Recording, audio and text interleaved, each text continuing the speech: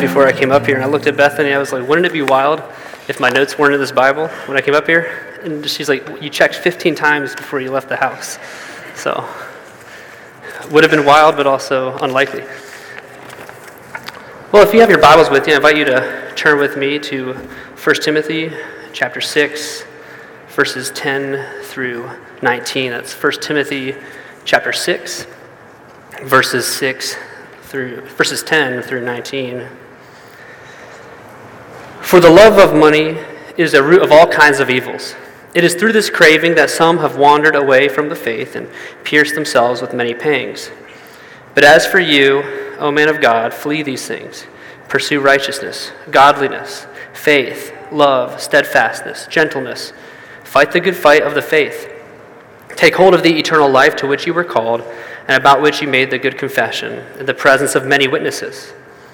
I charge you in the presence of God, who gives life to all things, and of Christ Jesus, who in his testimony before Pontius Pilate made the good confession, to keep the commandment unstained and free from reproach until the appearing of our Lord Jesus Christ, which he will display at the proper time, he who is the blessed and only sovereign, the King of kings and the Lord of lords, who alone has immortality, who dwells in unapproachable light, whom no one has ever seen or can see.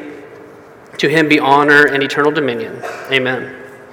As for the rich in this present age, charge them not to be haughty, nor to set their hopes on the uncertainty of riches, but on God, who richly provides us with everything to enjoy.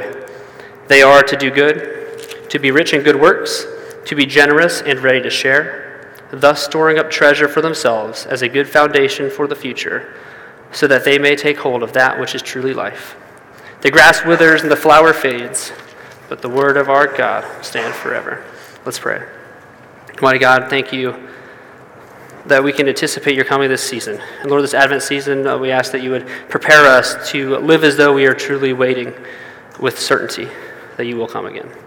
Lord, may the words of my mouth and the meditation of all our hearts be pleasing and acceptable in your sight. Lord, you are our rock and our Redeemer. Amen. So I want to start off by sharing a story, and it's actually two stories, and they begin similarly, with very similar people it seems at the beginning, but they end quite differently from one another. They're intentionally held in contrast, and they're both going to be familiar, I think, to many of you. The first story is of a rich man. Sometimes he's referred to as a rich ruler, and like many in his time, he was compelled by the teachings of Jesus. And perhaps he'd been following Jesus around, listening to him teach for some time, or maybe he had just heard him for the first time and decided, I've got to ask this question. But either way, and regardless of what this guy intends to result of this conversation, he does ask a question. He asks Jesus, what must I do to enter into heaven? He wants to know what it takes to have eternal life. And the author tells us that Jesus looks on this man and he loves him. And then he responds by telling him, in summary, to keep the law. The ruler states that he's kept all these things, right? I've done all this stuff since I was a child. And Jesus responds, one thing you still lack. Go and sell all that you have and distribute to the poor, and you will have treasure in heaven, and come follow me. The man becomes sad, and we assume he leaves, and Luke, it's not clear whether or not he does. And Jesus then turns to his disciples and says how difficult it is for those who have wealth to enter the kingdom of God. We'll let the story lie for now and look at another story. It's another story that's familiar to us. It's the story of Zacchaeus. And Luke intentionally places this story just soon after this interaction with the rich ruler or the rich man for the same reason that we're doing that today, because we see a contrast. Two people with similar backgrounds, wealth, access, resources, but two different directions. However, unlike the rich ruler, who seems to be somebody who was on the in crowd, a law-keeping Jew, we see Zacchaeus as somebody who's a little bit on the outside. He would have been seen as somebody who had sold out to the Roman Empire. He was getting most of his wealth dishonestly. And yet, in the story, we're given insight to the guy that would be known as the wee little man in that all-too-famous kids song. And as a man who, compelled by the teaching of Jesus, gives half of his goods to the poor and restores his embezzlements fourfold. And Jesus ends this story with the comment, today salvation has come to this house, for the Son of Man came to seek and save the lost.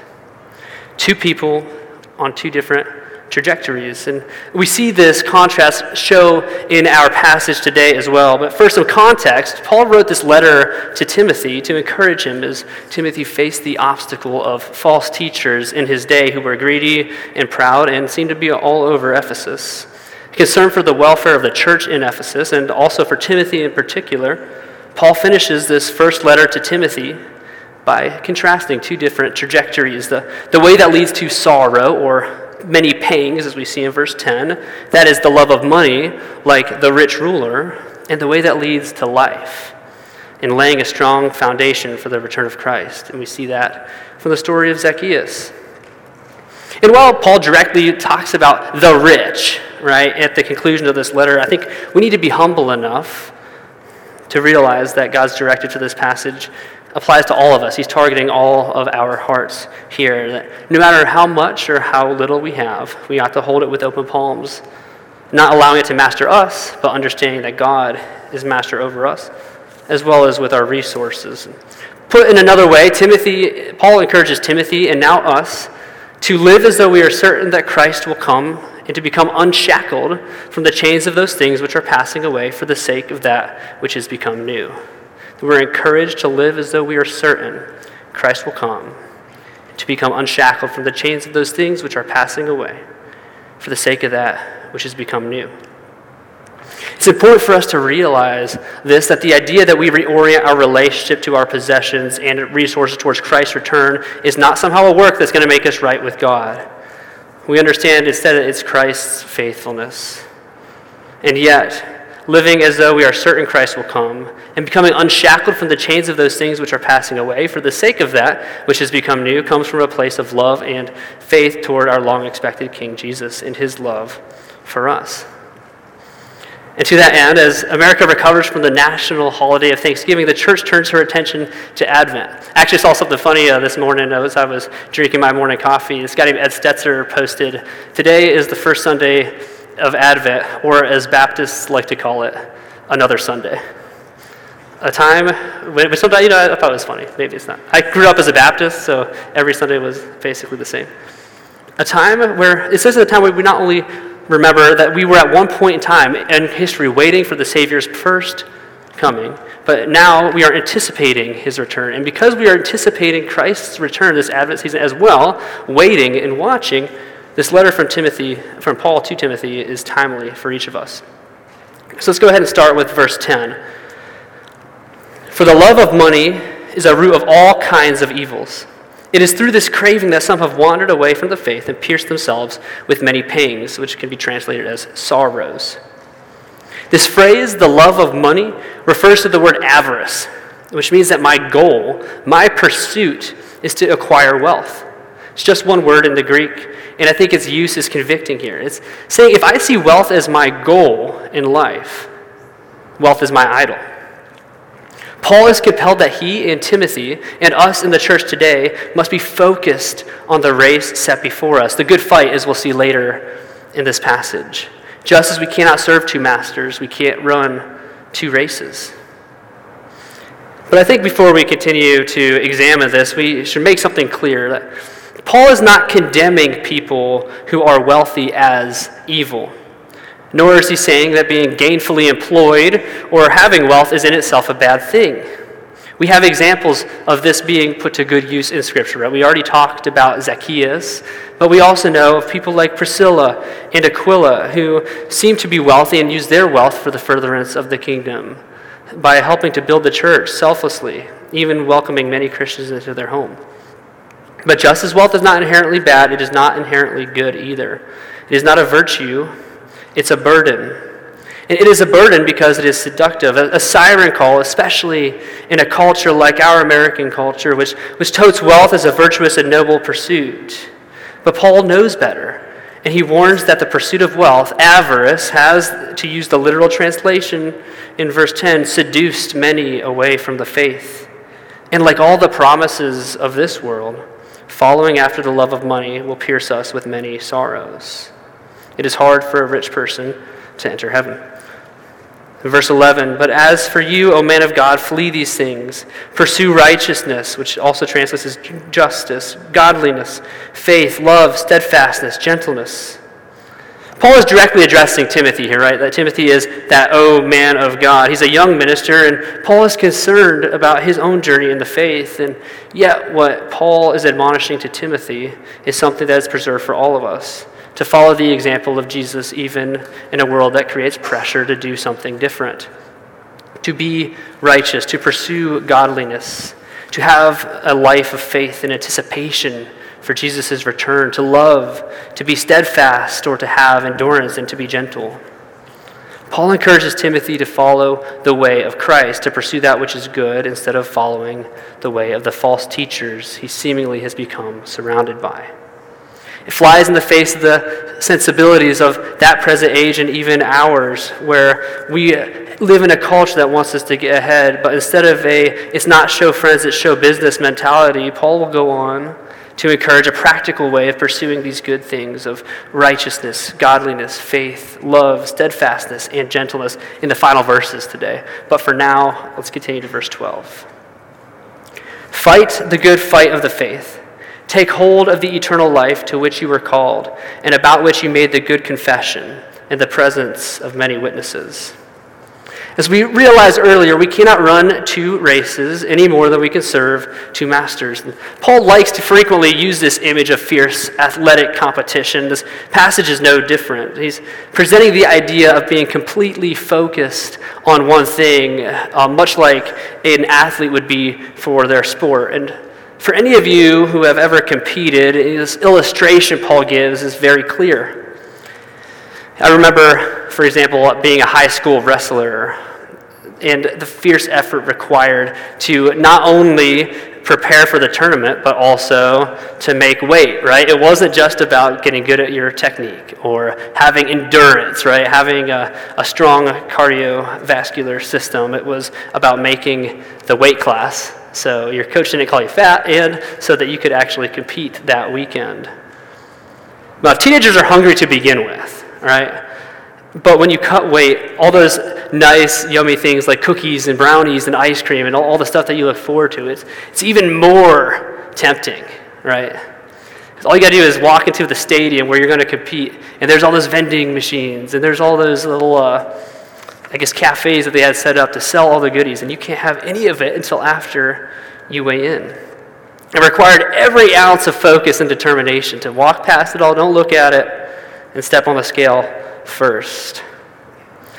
Without a singular focus, accountability, and self-control, it'd be easy to sacrifice all that hard work on the altar of instant gratification. It's right there, and it really only costs like $1.50. But Paul's warning Timothy, don't do that. Stay focused. Stay bought out for the kingdom of God. Take hold of eternal life. This idea of claiming the true prize, which is yours in Christ as a result of his faithfulness. This is our eternal gift, and yet, like the junk food that could distract me from the prospect of making weight and being able to compete in my tournament, so too, the burden of material wealth can distract us from the gift of faith if we give into a love of it. Looking at verses 13 and 14 now. I charge you in the presence of God, who gives life to all things, and of Christ Jesus, who keeps his testimony before Pontius Pilate, who in his testimony before Pontius Pilate made the good confession, to keep the commandment unstained and free from reproach until the appearing of our Lord Jesus Christ. Paul gives kind of a vague charge here, to keep the commandment unstained and free from reproach until the appearing of our Lord Jesus Christ. And I say it's vague because really we're not sure what Paul is saying here. Like, what command is he referring to? Some commentators will say this is all the charges of being a faithful minister that Paul has kind of sprinkled throughout 1 Timothy. Others will say, well, he's talking about the new commandment Jesus gave, right? That you love one another. And while it could be those things, or a combination of them both, I think that we can at least, by looking at this passage, say that it does include Paul's commandment in his letter to flee from the love of wealth and to pursue righteousness, godliness, faith, love, steadfastness, and gentleness. I think that's at least part of it here. It's with this idea of with reckless abandonment, without blending the pursuits of the world, right? Without compromising on these pursuits of the world of wealth and sex and power, and blending it with the pursuit of faith, we simply fight the good fight. We hold fast to the way of King Jesus. It's Paul's charge to Timothy, and I think it's also the Holy Spirit's charge for us through these verses. So we look at verses 15 and 16. I want to reread verse 14 just to keep with the context there. Keep the commandment unstained and free from reproach until the appearing of our Lord Jesus Christ, which he will display at the proper time, he who is the blessed and only sovereign, the King of kings and the Lord of lords, who alone has immortality, who dwells in unapproachable light, whom no one has ever seen or can see. To him be honor and eternal dominion. Amen. Paul, as he often does, he turns his attention from this commandment he is leaving to almost this feeling of a doxology. He's beautifully exalting Jesus, who will in the fullness of time reveal or display, as Paul says, his return. And this is big Advent energy, right? That's what we're thinking about and talking about over these next several weeks as we look towards Christmas, that the Messiah came in secret, right? The King of the world's identity known to only a few, right? To his parents, the shepherds, some foreign nobles, and King Herod. But the Messiah will return in glorious pronouncement. Paul's calling to mind this much anticipated return to align his message to Timothy as a posture of hopeful waiting, as we'll soon see in the verses ahead. We're not anticipating something out of blind faith. We're awaiting the return of a true king who has come before. And it is because of this confidence that Paul can say with certainty that we ought to flee from the love of material wealth and chase after the life of faith in this king. And Paul finishes this doxology, if you will, with this curious statement, whom no one has ever seen. The word seen can also mean perceive, which is important because we need to be able to answer the question, what does it mean that no one has ever seen the king, if the king is the Son of God, who came incarnate, dwelt among humanity, and was known personally by several? Paul definitely means that it's not that no one has ever seen Christ, right? That's the miracle of the incarnation, that people had seen Christ, seen God incarnate. And yet no one has seen him in the fullness of his kingdom. No one has ever perceived that light unapproachable, which is often called the beatific vision. That's just a term that you can hold on to, so at your next holiday party with your family, you could break out some knowledge and impress them in your religious debates at the table. But what it refers to comes from 1 Corinthians 13:12, or at least it speaks to this idea that for now we see in a mirror dimly, but then face to face. Now I know in part, then I shall know fully, even as I have been fully known. It is the promise Paul is looking forward to as he writes these words that, yes, I have not seen Christ fully, but someday I will see him and know him as he knows me. It's this eternal promise of perfect union with God that we look forward to. And it makes Paul's instructions in these final 3 verses something we ought, by the grace of God, to be eager to do. As we look at verse 17. As for the rich in this present age, charge them not to be haughty, nor to set their hopes on the uncertainty of riches, but on God, who richly provides us with everything to enjoy. Paul turns his attention now on what he calls the present age, which is held in contrast to this future age that Paul's been talking about, what he's been anticipating over these last few verses. In this verse, he subtly warns, because I have to fit this in here, right? More money, more problems. This is true on several levels, perhaps most alarmingly presented when Jesus says this, "Woe to you who are rich, for you have received your reward." Luke 6:24. We know in Matthew's rendition of these teachings, he says these are the poor and the rich in spirit. And yet, when we look at Luke and we also read the rest of scriptures, it has to mean both, in that when we put our hope in our riches, when I'm hedging my bets on the things I have, we receive just a consolation prize because we forsake the true prize, which is life with Christ. We forsake it for temporary gratification. But before we look at verses 18 and 19, let's look back at the last bit of verse 17, where Paul writes Timothy to teach the rich, don't set your hope in your resources, but in God, who richly provides us with everything to enjoy. Another helpful reminder by Paul, right, that it is not having resources and access and wealth that's the bad thing, but avarice, the love of money, is. And not only that, but we see that even though we ought not to pursue money, we still serve a God who provides us with everything to enjoy. And I don't think there's a need to over-spiritualize a statement like that. That God's not the fun police. Take your family out to a nice dinner. Go on that memorable vacation. Build those memories with your family. And enjoy that day at an amusement park when you watch your kids eat too much cotton candy. And soak in every ride on those roller coasters. Build up an inheritance for your future generations. Those, if you can, right? Those things are okay. If enjoyment and delight were not acceptable emotions and experiences, I can't imagine it'd be something we'd be told to do. It's not about the emotion, it's about what it's oriented towards. We need to be cautious not to allow enjoyment and occasional indulgence to become the golden handcuffs of a life always in pursuit of more, more, more. Instead, we ought to find our primary delight in serving for this kingdom of God that we're awaiting and anticipating, as we read in verses 18 and 19. They are to do good, to be rich in good works, to be generous and ready to share, thus storing up treasure for themselves as a good foundation for the future, so that they may take hold of that which is truly life. Here we have this practical instruction Paul leaves for how one with resources can follow the way of Jesus by using their wealth for the glory of God. As we look at Paul's encouragement for sacrificial use of whatever resources we have, we should remember a couple things about this, though. God doesn't promise material wealth to anyone.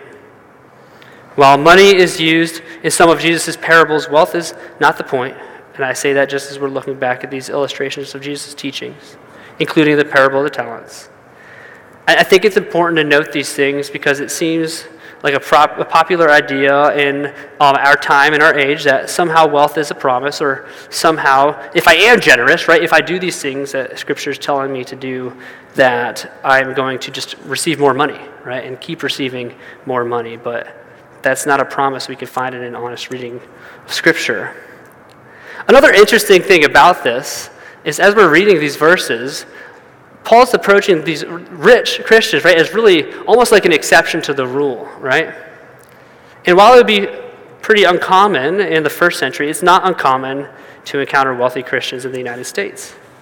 In fact, according to Pew Research, 90% of adult Christians in the United States earn $100,000 or more each year. And this is the average surveyed across denominations, which range from the Episcopal Church all the way to the Southern Baptist Convention. And actually, the wealth statistics of Christians mirror almost directly, identically, those of the rest of the American population. So you're more as likely to run into a Christian with resources as you are somebody who is not a Christian with resources in America. So we can be certain that Christians are, on average, more affluent than one would expect to find in the ancient Near East where this faith was born. But here we are, right? Here we are in a day where no matter how it happened, we're a people with access, generally, to resources that are unprecedented in history. Solomon in all his splendor didn't have air conditioning. Even those of us who may be struggling financially can read this and rightfully ask, what is God calling me to do with what I do have? Even if, like the poor widow in the gospel accounts, we find ourselves with seemingly meager opportunities for generosity, we can still ask that question. And what do we do with this reality? Paul tells Timothy to instruct the rich, right, to be rich in good works. The good in good works in the original language is a word that means beautiful. Do beautiful works with your resources. Be generous, ready to distribute, and proactively generous. One commentator named John Gill says it like this: they are ready to distribute unasked, and when they are asked, do not turn away. Generosity, this sacrificial willingness to share what we do have in a radical way, is the unavoidable call that Paul gives. We see John Chrysostom, an ancient Christian, agree that if you cannot find Christ in the beggar at the door, you will not find him in the chalice or at the Lord's Supper. What do we accomplish by this, though? In a culture that tells us, spend our money for ourselves, save it for our later years, what do we gain by being sacrificial with our resources? By being free from the slavery of the love of money? Well, Paul tells us we store up treasure as a good foundation for the future, so that we may take hold of that which is truly life. The image Paul is drawing for us here is the idea of building a foundation on stone. It's foundation on stone. It's hedging our bets, going all in on our investment in the kingdom of God. For the kingdom of man, with all its riches and frivolousness, is passing away. It's the house built on the sand. There's something else I think we should note here as well. In the spirit of Advent, I want us to pay attention to verse 19 again. This idea of storing up treasure for themselves as a good foundation for the future, so that they may take hold of that which is truly life. The word future here means, more literally, something sure to happen. What Paul is convicting us to do with what we have, to give of our resources for others in a way that defies sensibilities of a culture that celebrates self-preservation. It only makes sense if we believe that Christ is true.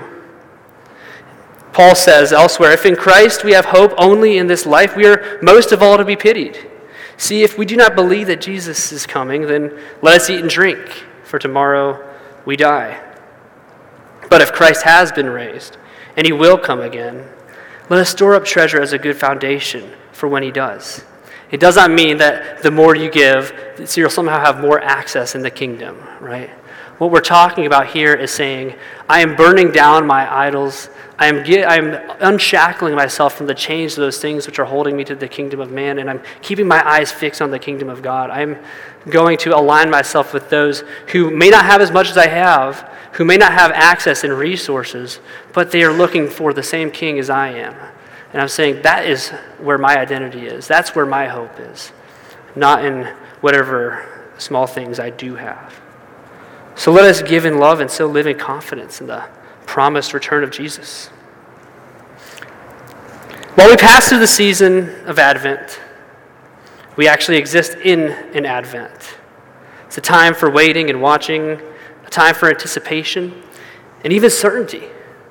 Certainty because we wait, but with hope. In the words of Tertullian, hope is patience with the lamp lit. And it's because of this hope that we can be certain. And it's something that we see that ought to allow us not to walk away from this passage being discouraged, but being encouraged.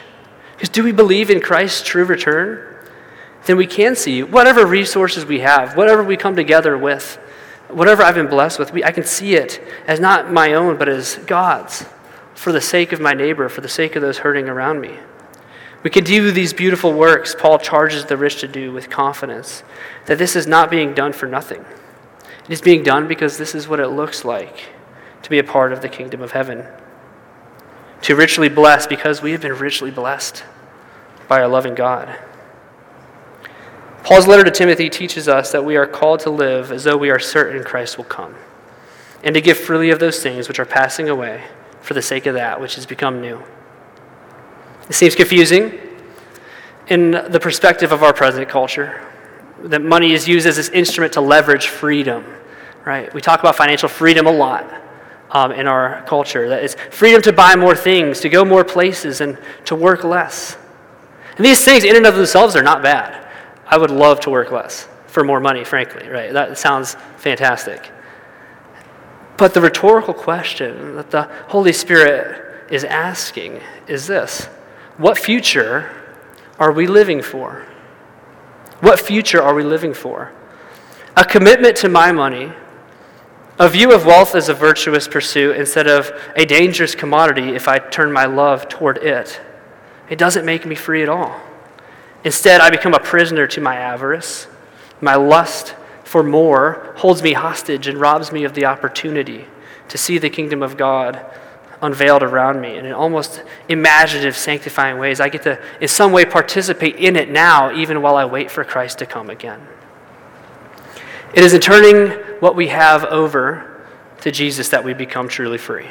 Free to give generously and enjoy deeply as we wait. And it's just as Paul promised in our passage today, that Christ will return to reign forever. And as we say in our liturgy for the Lord's Supper, Christ has died, Christ is risen, Christ will come again. Let's pray.